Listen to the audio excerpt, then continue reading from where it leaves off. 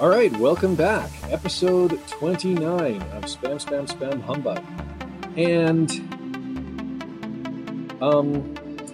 this is the perfect moment for my wife to text me, OMG, OMG. So,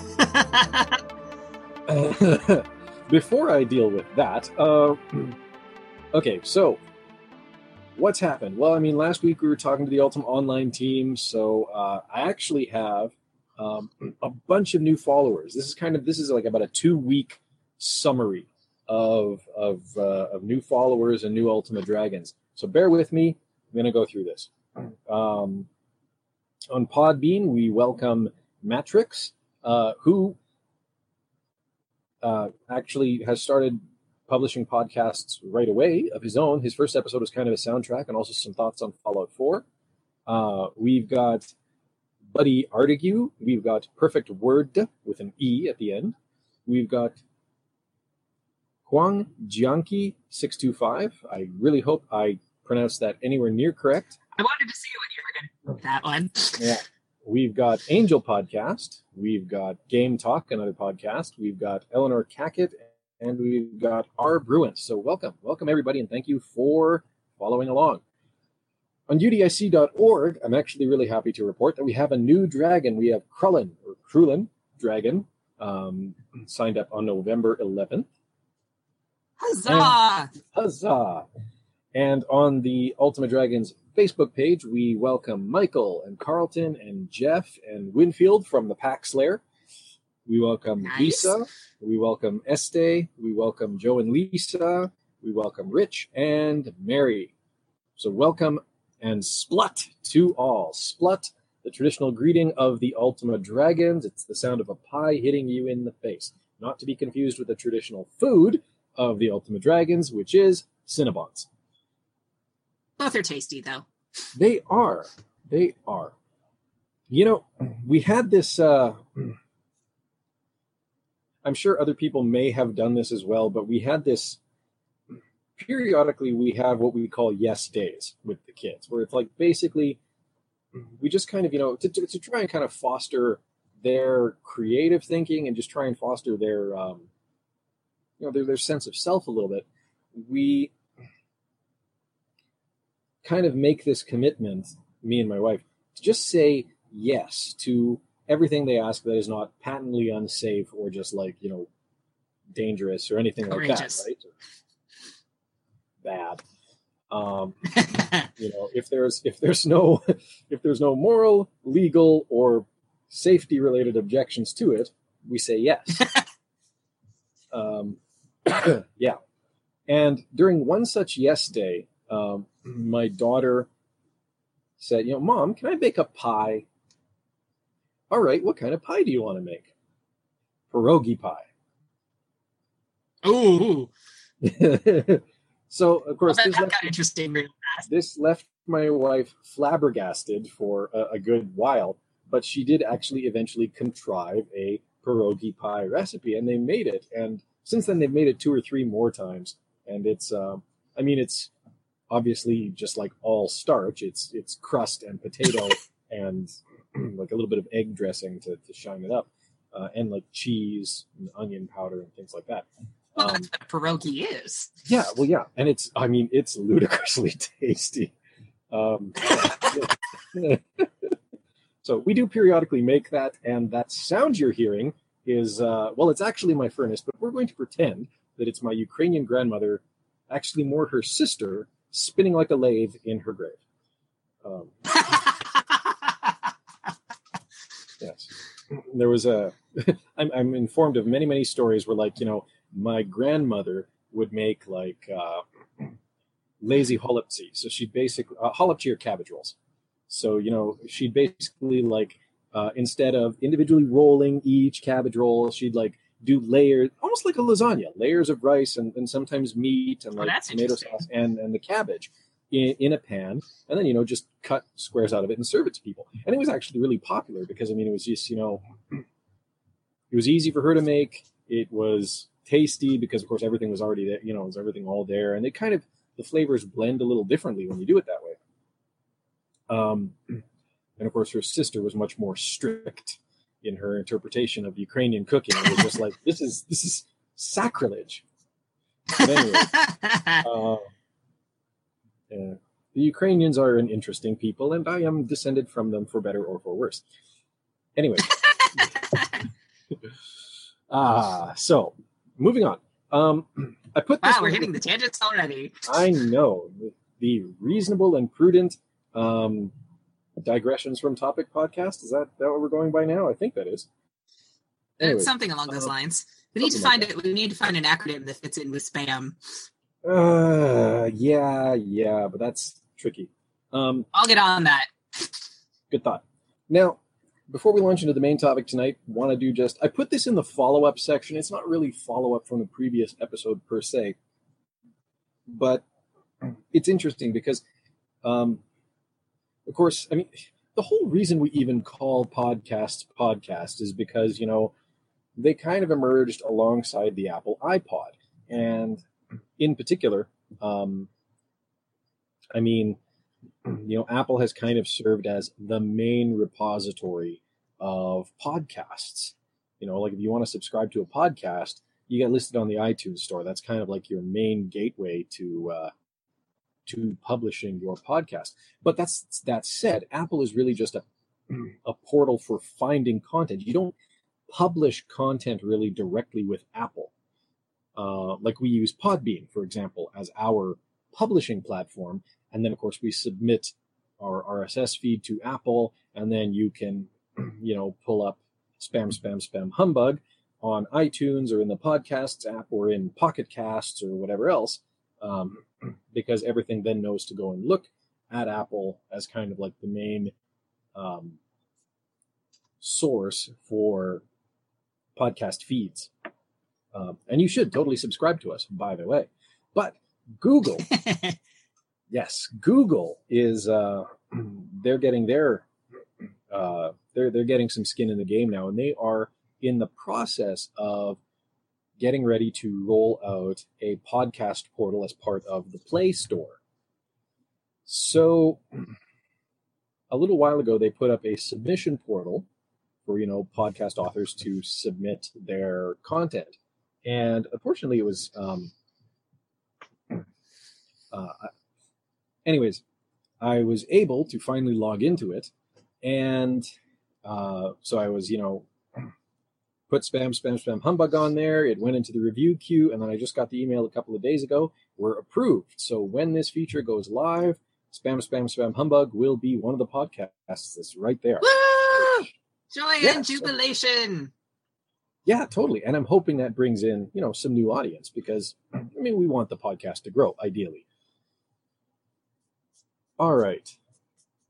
So we're back this week with another topic suggested by Stirring Dragon, who, he's a bountiful source of actually really good discussion material. And he asks, somewhat as a follow-up to our earlier discussion on the necessity of combat in RPGs, he asks, how did the turn-based and real-time mechanics of the various Ultima games make them better or possibly worse? That's actually a really, really broad question, all things considered. But hopefully, as we attempt to address it herein, we'll open up a broader discussion of, both styles in RPGs in general. But let's keep it on the Ultima for now. And let's even get the obligatory observation out of the way. We've already made it a few times in various episodes. The combat in Ultima 7, either part, is terrible. Agreed. It is real time, more or less. And it's just terrible. Your companions basically, they mob or swarm the foes, as does the Avatar. And actually, there's really very little that can be done to effectively control the battle. Everyone just kind of stands around flashing in red and yelling ouch, and then people die or get critically damaged and run off the screen. General mode of operations, flail around until everything isn't moving anymore. Yeah, but at least there's helpful victory music. Yeah, there is that. There's that little victory fanfare that plays, and you're just like, okay, apparently, good job, team. Oh, okay, everything's dead now. I guess I can move on. Yeah. So until you walk off screen, or until you walk and the screen shifts a little bit, and then you find that one guy who ran away, and then the combat music's back on. But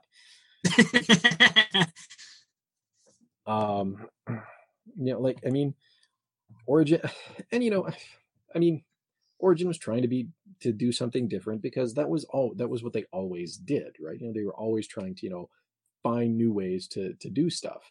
It was never not going to be the case that there was no there was going to be combat in Ultima 7, but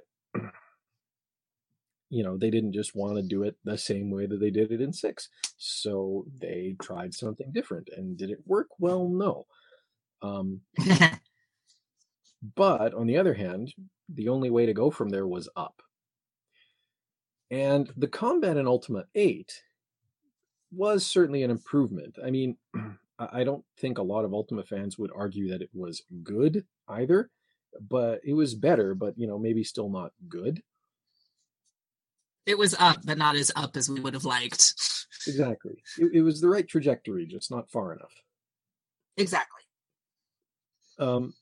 It was very clicky and very well, that's all there was, really. Is you clicked and you swapped. The targeting was pretty much all there was to it. Wonky. I mean, it was based on the direction of facing.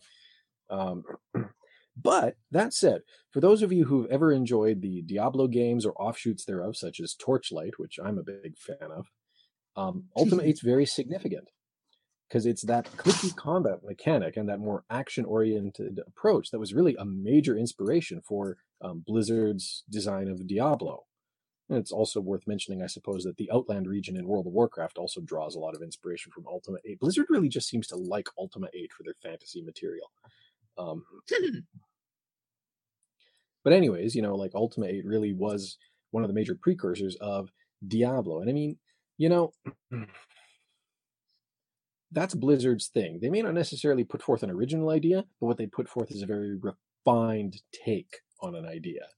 And I mean, they certainly took, what Ultima 8 was doing with combat and with those isometric dungeon ROMs, and with the first Diablo, they just nailed it. Well, Ultima 8 did need a lot of refining. I mean, I personally enjoy it, but it needed polish. Yes. And then, of course, there was Ultima 9, which, well, it also had very clicky combat, and actually a really weird approach to defining both hitboxes on monsters and the attack surfaces of weapons. Now, it presaged how combat works in a lot of modern 3D RPGs that use the over-the-shoulder perspective, with one big difference: target selection. Target selection is pretty commonplace in RPGs these days, single player and multiplayer alike. Indeed, it's been a very common element for quite a number of years. I mean, even looking back to like some of the Infinity Engine RPGs, you had the ability to say, okay, this character targets that monster. But in Ultima 9, remember what I was saying about weird approaches to hitboxes? There was no target selection. You had to make sure your weapon was oriented toward the monster or the NPC that you wanted to attack, and the attack surface of the weapon, which was often like like on the sword, it was basically like the edge of the sword object. On an arrow, it was the edge of the arrowhead object. Actually had to intersect with the boundaries of the 3D object representing your target, and this was all computed behind the scenes with a lot of positional mathematics. If you're really curious, check out the interview with Bill Randolph. He kind of went into some detail about that. Amazingly, archery actually worked very well in the game, even given how small the arrows were as 3D objects. Bless you. Thank you. Yeah. And even given how small the attack surface of the arrows was, archery actually really worked well in the game. But, I mean, you didn't have it, you weren't able to just you had to be oriented towards your target. Now, I mean, we can argue that, this isn't how modern 3D RPGs do it, but then again, that is a little bit more true to how it happens in real life. I mean, I can be completely cognizant of the guy over my shoulder, but unless I'm standing and facing him and swinging my sword at him, I'm not going to hit him. Or at least not as well as you would the guy who's standing right in front of you. Yes. And, too, I mean, okay, I like Ultima 9 anyways, but I've always actually really kind of enjoyed how Ultima 9 did that, because, to my mind, and we talked about this in an earlier episode too, like, if I miss you, I should, like, if my weapon legitimately misses the NPC, fine, I missed him. But if my weapon, like, if I can see my weapon intersect with the 3D object representing my target, the game should register that as a hit. And Ultima 9 does that. Mm-hmm. Whether damage is inflicted, that's a separate calculation. But, when your weapon in Ultima 9 intersects with that 3D object, it does count as a hit. And then if you damage it, great. And if you don't, well, good luck. Of course, then we can also, then you can talk about Bill Randolph's favorite bug, which was, the pirate that hated the butterfly, and how the pirate would just viciously and desperately swing his sword at this butterfly. And of course, butterflies! Yeah. And of course, the sword has its attack surface, which is this thin line along the edge of the blade. And the butterfly is a very small 3D object. Good luck, buddy. So, the troubles butterflies cause when they flap their wings. Yes, exactly.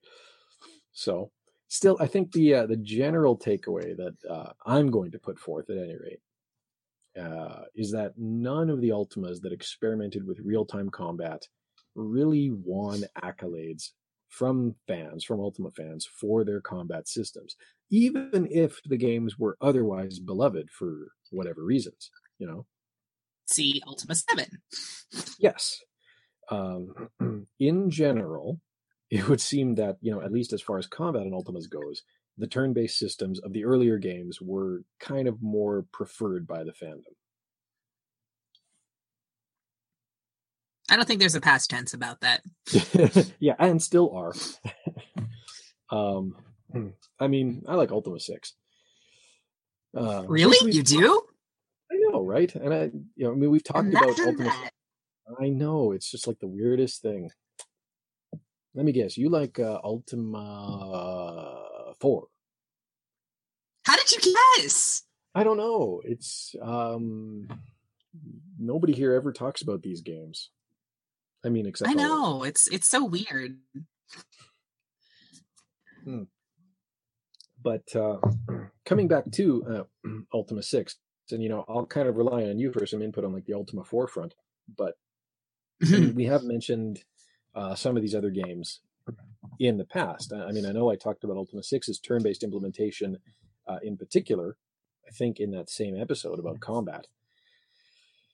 And how in some respects, the combat portion of the game was really a standout feature. The same rules that made combat in Ultima 6 work well actually hindered the performance of the game at times when you were peacefully attempting to navigate the world. If you're walking around in the game and you chance to move past a swarm of insects or birds, non-hostile, it's annoying as heck. Your party kind of just winds up staggering past these other creatures one step at a time, since each on-screen thing gets to move in turn.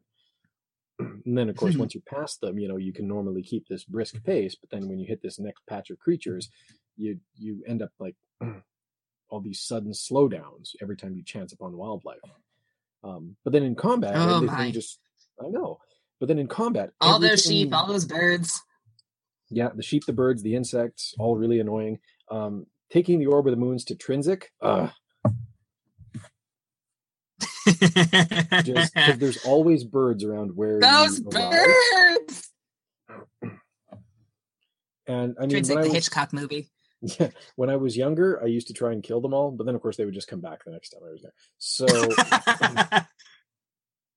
hey, you get experience. Yeah, you get like 1 experience point per 3 Not games. much, but it's still experience. I should hit level 8 next century. It has only taken you 124 years, 7 months, and 3 days to complete Ultima 6. Report thy feat to Lord British. To Lord British. If he's still alive. He's Lord British, of course he is. Yes. Unless you drop a plaque on his head. You don't get to do that until the next game, so... It's true. But you can always take a glass sword to him while he sleeps. While he sleeps. Yeah. Yeah, that's how you kill him in Ultima 6. So, anyways, but yeah, in combat mode, everything moves at the same speed, more or less. I mean, fleeing enemies get a little bit of extra movement. And it just feels more natural, you know. Closing range on enemies takes a little bit longer, but the actual exchange of blows feels rather quick, and overall the pacing feels, you know, good. It's a very well implemented system, actually. You know, I'd argue it's the best implemented combat system in the series. The main series, I should say. Yeah, I mean, it works. It works actually really effectively. And the tactical controls seem to matter to a certain degree. Mm-hmm. You know, like when you put someone to flank, he actually does kind of move off to the side. He doesn't just get up there in the melee. So, I don't know. What were your thoughts like, I mean, coming from like Ultima 4 or Ultima 5? Because your memory of them is probably a lot more fresh than mine. Well, it's interesting. It's having gone through everything from 1 to 6 at this point in decently recent memory. It's interesting to see how the turn-based combat has been refined, because in 1 and 2, you're basically just standing next to the enemy and whacking back and forth with no strategy whatsoever. The only difference is your stats and determining whether you hit and how hard, and the weapon you have determining just how much damage you can do. And then when you hit 3 and 4, positioning, you're on a larger field for combat. So you've got positioning, and positioning's more important. And then you hit 5, and suddenly you have a whole lot more options, because you can aim in a whole bunch more different directions. You have weapons that change the range you can do damage at. Ranged weapons don't work if you're shooting at an enemy right next to you, because they'll interfere with you loading the weapon. Oh. And 6 is just a refinement of that. It's just interesting to see how it all progresses. You start from practically nothing in terms of the way it's strategy, then you get to 5 and 6, and you're considering all these different factors, even if you don't realize it. Yeah, I mean, and I guess that was the other thing too, is that, you know, yeah, there was that evolution that happened there, right? Because those systems kind of did, even though they were rebuilding them from the ground up each time, they did kind of keep iterating on ideas.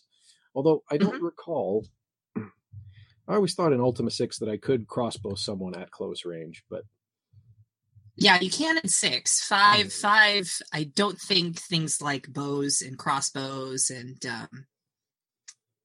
slings let you attack an enemy that's directly next to you. I remember fair that. Enough. Yeah, well, but and that, I guess that would always go down to you know, just Origin experimenting with different rules, right? I mean, it's like the same with food. You know, it's like, well, in some games, food is like critical, and if you don't have it, you die. And then in other games, it's largely inconsequential. So, yeah. So now,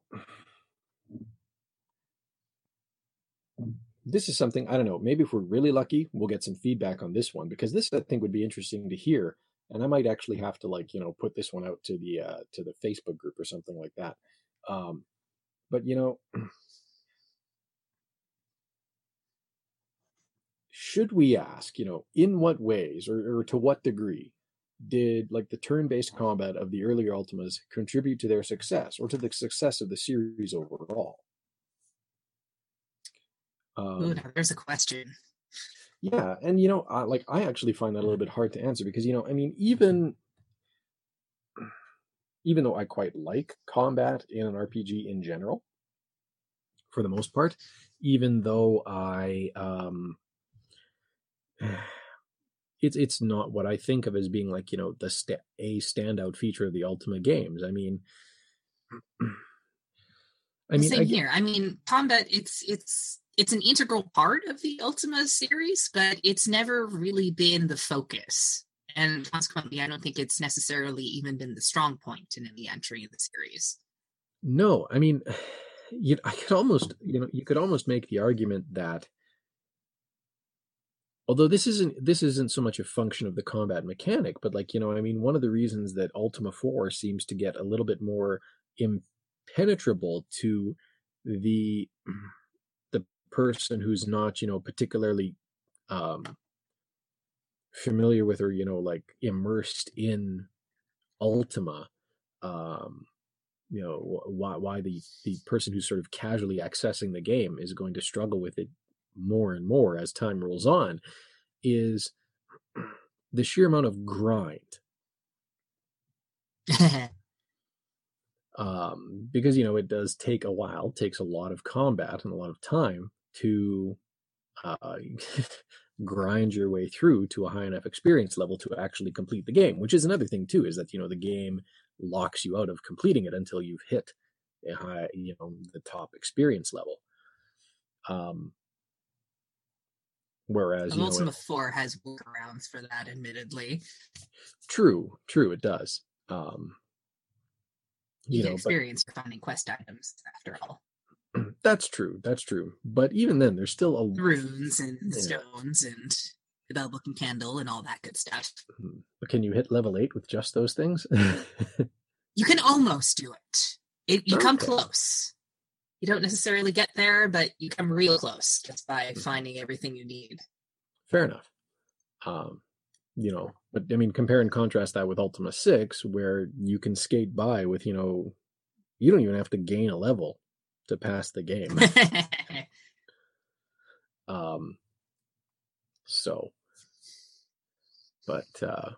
You know, so things like that, I think, but those aren't directly related to the combat system and how it's implemented. They're more related to the degree to which combat is necessary to progression. Mm-hmm. So, which, I mean, again, we talked about combat as a progression mechanic previously, and, you know, I think the conclusion we came away with there was that, you know what, just as long as it's as long as there's something about the combat that's worth repeating,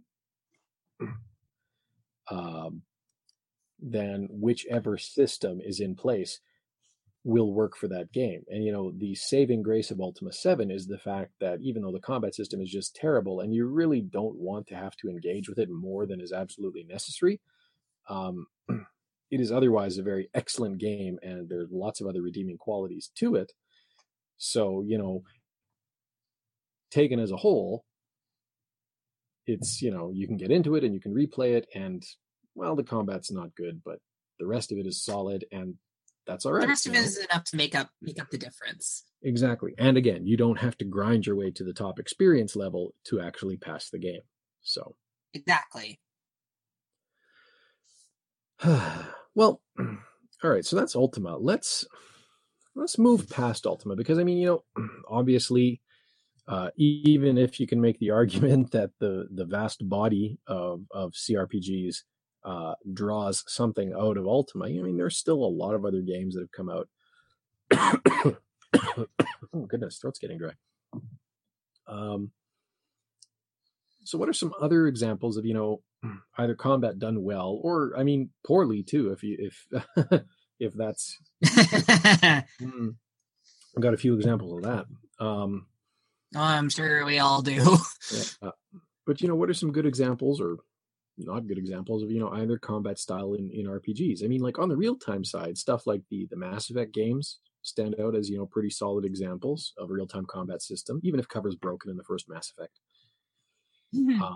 Reckoning, of course, Kingdoms of Amalur Reckoning, which I never shut up about. Yes, is just utterly excellent. I've sung the praises of that one before, at least twice. No, I think a lot of what it is with Reckoning, at least, as to why it's such the combat feels good, is because it never really feels repetitive. I mean, there's a lot of different things you can do with it, and not only that, it's all right there in front of you to remind you that, hey, here I am. You have this option over here. Use me. Yeah, totally. And yeah, I mean, it's it affords itself well to experimentation. Exactly. And the nice thing is too, it's kind of something I haven't mentioned before, is that, it's actually really helped along by some of the other systems in the game. I mean, you start off with, a basic weapon set, and you start playing and experimenting. It's like, okay, do these weapons work? Do those weapons work? What are, what combat styles do I find work best for me trying to play through this game in the way that I am? And then over time, as you start to explore the crafting system, I finished the game with crafted weapons, right? Because it was because what had I done? I'd finished the Teeth of Naros. Yes, the Teeth of Naros DLC, where it introduces a whole nother damage type to the game, which basically is kind of this chaotic multiplier on other magical damage types. So what happened is that, I had some crafting materials that would basically add this to the weapons. Oh gosh, what's it called now? Anyways, so the end result was that, the broadsword that I had was I think it also had fire magic, but it had this chaotic magic attached to it. And so if I could close range and just hit something with my broadsword a few times, then anything else I hit it with would just do catastrophic levels of damage, usually enough to overload the physics engine. Usually enough to overload the physics engine and launch his body halfway across the screen. It's hilarious. Oh yeah, that was the thing with Reckoning. The physics engine, how much ragdoll was applied was in some way affected by how much damage was inflicted. So fine. Yeah, if I could build up a lot of this chaotic effect and then hit them with a couple of really powerful attacks, do into the thousands of points of damage, prepare for liftoff. So, I remember going, wait. I wanted to loot that body. Where'd it go? Yeah, exactly. Actually, the game was good about that too. If it launched a body into an area that was non-reachable, then it would leave behind a loot bag. Yeah, I remember that. Because there were some times where we'd be fighting on a bridge, and I'd score a really powerful hit, and just whoops, he's gone. He's off. He's falling. Bye. See ya. Bye, you fools. Thanks for the bag. So. How convenient that you decided to leave it here before you got launched off the bridge. Thanks for dropping that there, bro. That was good. But that was nice to see, is that the fact that after a while you could really, once you had identified kind of the weapon types that worked for you, that suited your preferred play style, then you could use the crafting system in the game to really then tweak that, so that when you were going into just about any fight, you could have the right weapons for it.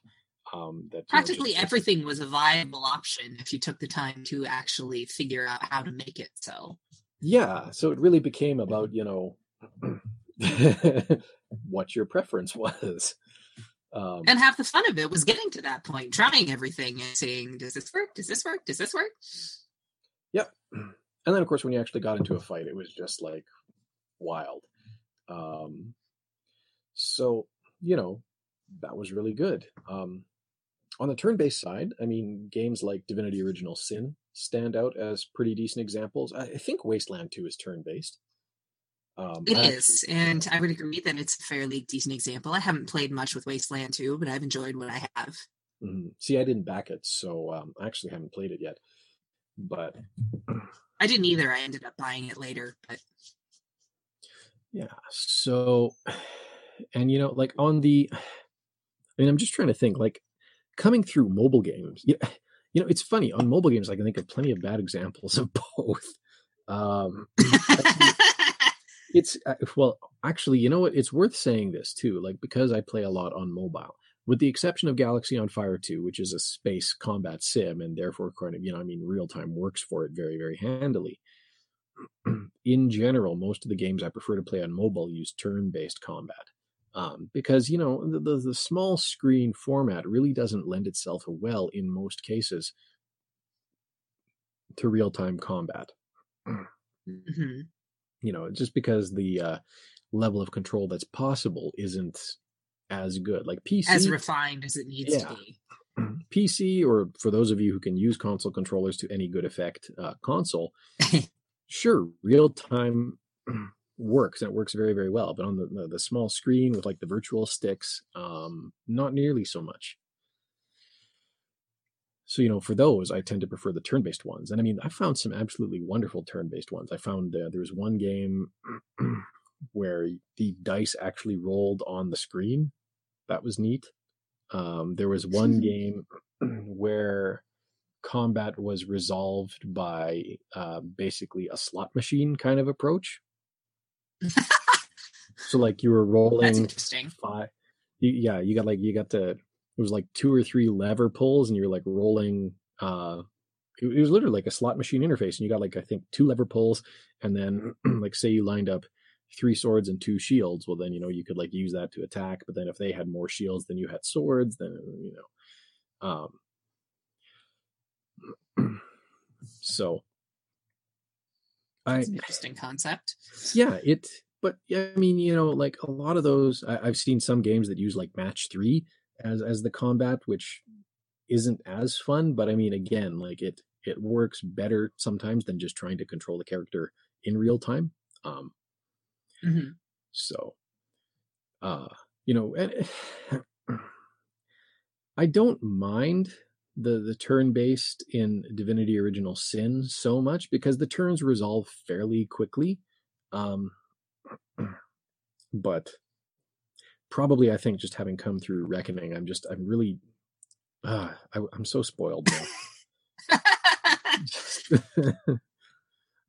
It's but I do like with Divinity Original Sin, I do like the fact that you do get the chance, and this is something you do get with the turn-based systems, is the chance to really explore your options. Talking about the difference between turn-based and real-time, I mean, you really can't do any better than look at the Fallout series. Yes. Which went from being strictly turn-based in its first 2 entries to being, well, let's talk about the first 2 entries too, right? Because this is something that's true for Divinity Original Sin as well, is that you're there in your turn, in combat, and you have time to think about what you want to do, right? Like in Divinity Original Sin, when you're making your move, when you're taking your turn, you have this time to, analyze the environment, right? It's, oh, okay, well, I've got this pool of water over here. Could I electrify that? Or could I turn it to ice? Or I've got oil over there. Could I light that on fire? Oh, okay, I've only got this % chance of hitting this guy, but this % chance of hitting this guy. And same in Fallout, right? You can bring up the targeting VATS, and you can just kind of evaluate, okay, well, I've got this % chance of hitting him in the leg, but this % chance of hitting him in the torso, and kind of weigh the odds between, well, do I want to get like the, do I want to dispatch him in the most brutal way possible, or do I want to, guarantee myself a hit? So, and then I guess with Fallout 3, I mean, they still had VATS in Fallout 3, but it was, I guess, I think of it more as like real time with pause, right? Because, I mean, you can just shoot your way through Fallout 3, but then when you go to VATS targeting, everything pauses while you actually line up your shot. And I think New Vegas used the same system. I don't know, I haven't played either.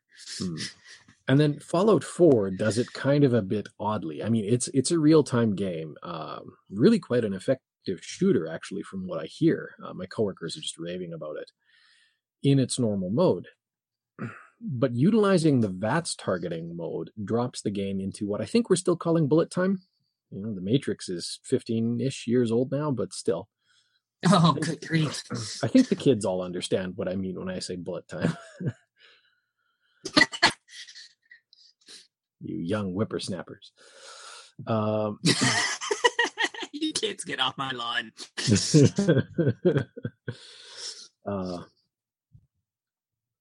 It doesn't completely pause the action, as in its predecessor. It slows everything down, so you do have a lot more time to line up and finesse a shot, but things are still moving. So if you take too long, well, guess what? The enemy has time to hit you. So, like there we see the real transition from away from, or starting from turn-based and then kind of moving through this real-time with pause concept to, what is essentially a fully real-time game with this slowdown mode that doesn't completely pause the game at all. And then, of course, there are the games that do genuinely fall somewhere in between. Pillars of Eternity uses real-time with pause. I think Dragon Age Inquisition does as well. I've only barely had time to play that game. Well, the other Dragon Age games do, so. Yeah, that's true too. And, it's the idea that you're allowed, you get to arrest the action at any point during combat in order to, issue commands to your party, but otherwise allows combat to proceed freely. So, although, actually, speaking of like Dragon Age or Neverwinter Nights, even in the real-time components, I feel that they're not truly real-time just because, like, you can kind of, I don't know, to me, the dice roll mechanics, at least in Dragon Age Origins, the only thing that feels real-time with those, yeah. The only thing that feels really real-time with those is the positioning of everybody. You move around, but as far as attacking goes, you almost, like you've said in previous episodes, you almost see the dice rolling. Yeah, and it's not like, the game is saying, well, now it's your turn, well, now it's his turn, but you kind of get the feeling that behind the scenes, that is sort of what's happening mechanically. Exactly. Everything is just moving when its initiative says it's allowed to move, basically. Which of these works? Well, we've certainly come down. It all depends on what you're looking for and what you're looking to do. I mean, personally, I've always preferred turn-based systems over real-time because I don't have that great reflexes when it comes to video games, so I usually panic too much in real time. Yeah, I like having the opportunity to pause, to take a moment, consider my options, think everything through, because ultimately I'm a strategist at heart. I mean, that's why I tend to prefer Ultima to the more modern shooters. That's why I tend to prefer, RPGs in general to shooters. That's why I prefer Civilization to StarCraft, because I have the opportunity to do that. Yeah, and like for me, I don't know, I kind of come down differently. Like, I love playing Fallout and Fallout 2. I didn't particularly care for Fallout 3 as much. Didn't really get into New Vegas, haven't picked up 4. So, when it comes to stuff like Fallout, I'm definitely in the camp of, like, I enjoy the turn-based thoroughly. With things like Divinity Original Sin, though, I find that I'm more take it or leave it, like Torchlight. Torchlight, of course, is real-time combat, and I greatly enjoy that. That's hilariously good fun. Then, of course, Reckoning, Mass Effect, also very excellent games. I think more and more I've kind of come down on the side of real-time, but even then, like, it's kind of a selective thing, like, I play the Old Republic because my wife likes to play the Old Republic because she likes Star Wars. I don't particularly care for the combat mechanic in the Old Republic. It's because it's like, well, it's just, it's MMO combat, which is kind of like the worst of both worlds between real time and turn-based. It's not that I'm actually taking my turn and he's taking his turn, but, I'm moving around in essentially real time, but all my combat is limited by cooldowns, right? So I'm essentially having certain strikes in certain intervals of time, so it feels very turn-based. Yeah, so I'm having to endure the sensation of being turn-based while not being turn-based, and I'm having to move around in real time without being able to necessarily attack in real time. Exactly. So the only exception is the smuggler. Well, at least so far, because I haven't explored all the classes. But with the smuggler class, there is one shoot ability, which is, like basically does allow you to kind of do real time strafing or things like that. The problem is, of course, it doesn't do a lot of damage, so it's not very useful, except in those cases where, like, all of a sudden an enemy's right in front of you and you have to back up until you can get to cover. You can at least back up and send blaster bolts as you go, but outside of that, I mean, it's basically click, cooldown, okay, that ability, okay, 3 seconds later, click, cooldown, click. Yeah. Or keyboard, like a metronome. 1, 2, 3, 4. But it's a little more obvious with the characters that shoot. So the trooper and the smuggler. It's a little less obvious with the Jedi characters. Just because the animations for a lightsaber strike take a little longer. So yeah, but still, I mean, it's. Well, of course, you can't have a lightsaber strike without a little bit of flash to it. Well, exactly, right? You got to swing your arms. That's not a lightsaber strike. Exactly, but I mean, it's otherwise a very uninteresting, very MMO-ish combat system. So that said, there are MMOs that actually have like really, really effective combat systems. I played a little bit of the Elder Scrolls Online, and that's actually really fun combat. For an MMO, that's actually really surprisingly fun combat. So, who knows? And then, of course, well, there's Shroud of the Avatar's combat. It's slowly improving, actually. They have made some strides with it, but it's still at times is kind of at that Ultima 7 level. It at least has, more of a real-time feel to it now, not just, the MMO-ish kind of card-based stuff. But Shroud, actually, I could almost see the argument being made for... I could almost see Shroud working better as a turn-based game. I don't know why I get that sense necessarily, but I could almost see it working better as one. Yeah, just something about it.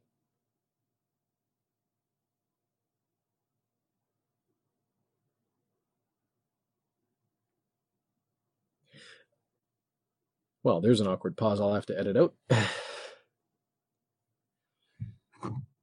Uh-oh. Well, it seems that in addition to everything else, I have completely lost Linguistic Dragon. That is sad and unfortunate. So, all right. Well, that was actually the end of the show notes that I had on hand. So I think I'm going to wrap up. And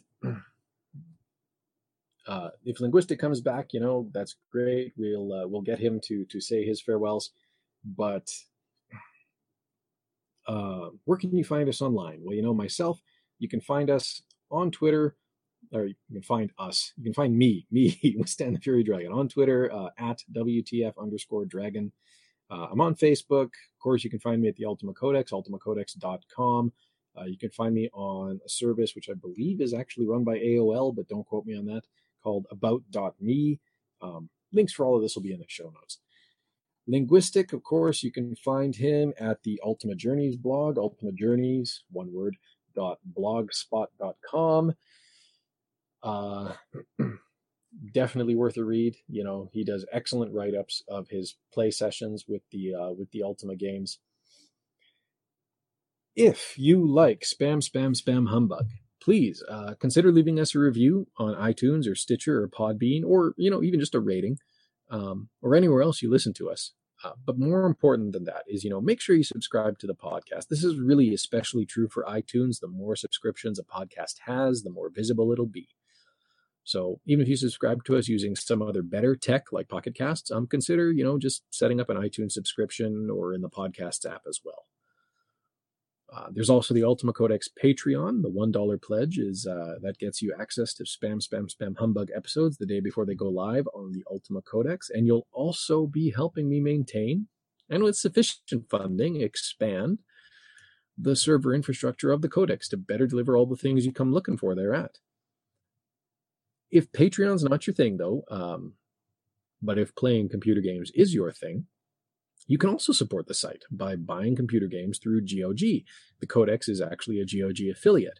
This one's really easy. All you have to do is visit the Codex, click on one of the GOG banners in the sidebar before you go and buy a game. You won't pay any more for the game. Linguistic, you back? Yep, I'm back. Okay, there we go. Connection blip. It happens. You know what? I'd kind of run out of show notes anyway, so I was just in the middle of winding down. But anyways, where was I? That's right. So go to the Codex, click on the GOG banner, and then go do your shopping at GOG. Excellent way to help support your favorite website. I'm going to pause there. Linguistic, did you have any sort of final thoughts on the topic? Actually, I think I said about everything I meant to. Just actually, yeah, that was it. I thought I had something else, but no, I said it already. I guess the one closing thought is that, obviously I think the market today has kind of shifted towards real time with, games that use either the pause mechanic or the turn-based mechanics as kind of, they do have their appeal to sort of more the classical fan base, and, they do well for themselves. I mean, Divinity Original Sin was a big success for Larian Studios. Did it sell? Yeah, I believe Tides of Numenera is leaning toward turn-based too. Yes, I think so as well. There is definitely still a market for those games, and they can definitely succeed. I'm not sure they'll hit Skyrim's 10 million copies or 12 million or whatever the hell Fallout's up to right now. But, I think you said something earlier too, is that, it's really just that it's to, your taste, right? I mean, I've certainly come out of playing turn-based games, and I still enjoy quite a few of them. I think if I had to pick one for myself now, I've kind of gone more towards real time. Whereas you mentioned, your continued preference for turn-based. So. Yeah, I'm the same way. I'm more turn-based. I like real time every now and again. I mean, I'm a big fan of the Elder Scrolls games, just like a whole lot of other people out there, but turn-based is my thing. And I think we're fortunate enough to now be in a time where, the market is wide enough that there's, something plenty to cater to either both, taste. Yeah. So, which wasn't always the case. I mean, I would actually assume that, back at the time that Ultima 4 and even Ultima 6 were developed, I don't even know, could they have done a real-time combat system? Yeah. That would be an interesting question to have answered, but I can't speak to it well enough. Anyways, where did I leave off? Right. If you haven't already, you should totally sign on with the Ultima Dragons group on Facebook. There's a analogous community on Google+. There's also the UDIC hashtag on Twitter as well. There's the Facebook page for the Ultima series. Consider liking that. You can follow the Ultima Codex on Twitter at Ultima Codex. You can circle, I guess, the Ultima Codex on Google+. Although I realized that I haven't actually been updated, or that something went wrong with how that page gets updated. So I have to. Oh dear. I missed almost all of 2015, unfortunately. Apologies for that.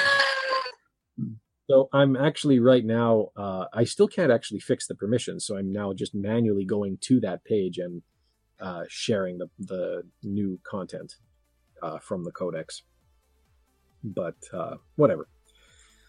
Finally, if you'd like to recommend anyone for a shout-out, you can send us an email, ultimacodex@gmail.com. That can also be used to suggest podcast topics, offer commentary or criticism about podcast episodes, or volunteer your time as a contributor, regular or occasional. All right. Well, I'm going to call it a night, I think. Linguistic. I want to say farewell to Listenerland. Until next time, folks. All right. And until next time, everyone, be virtuous.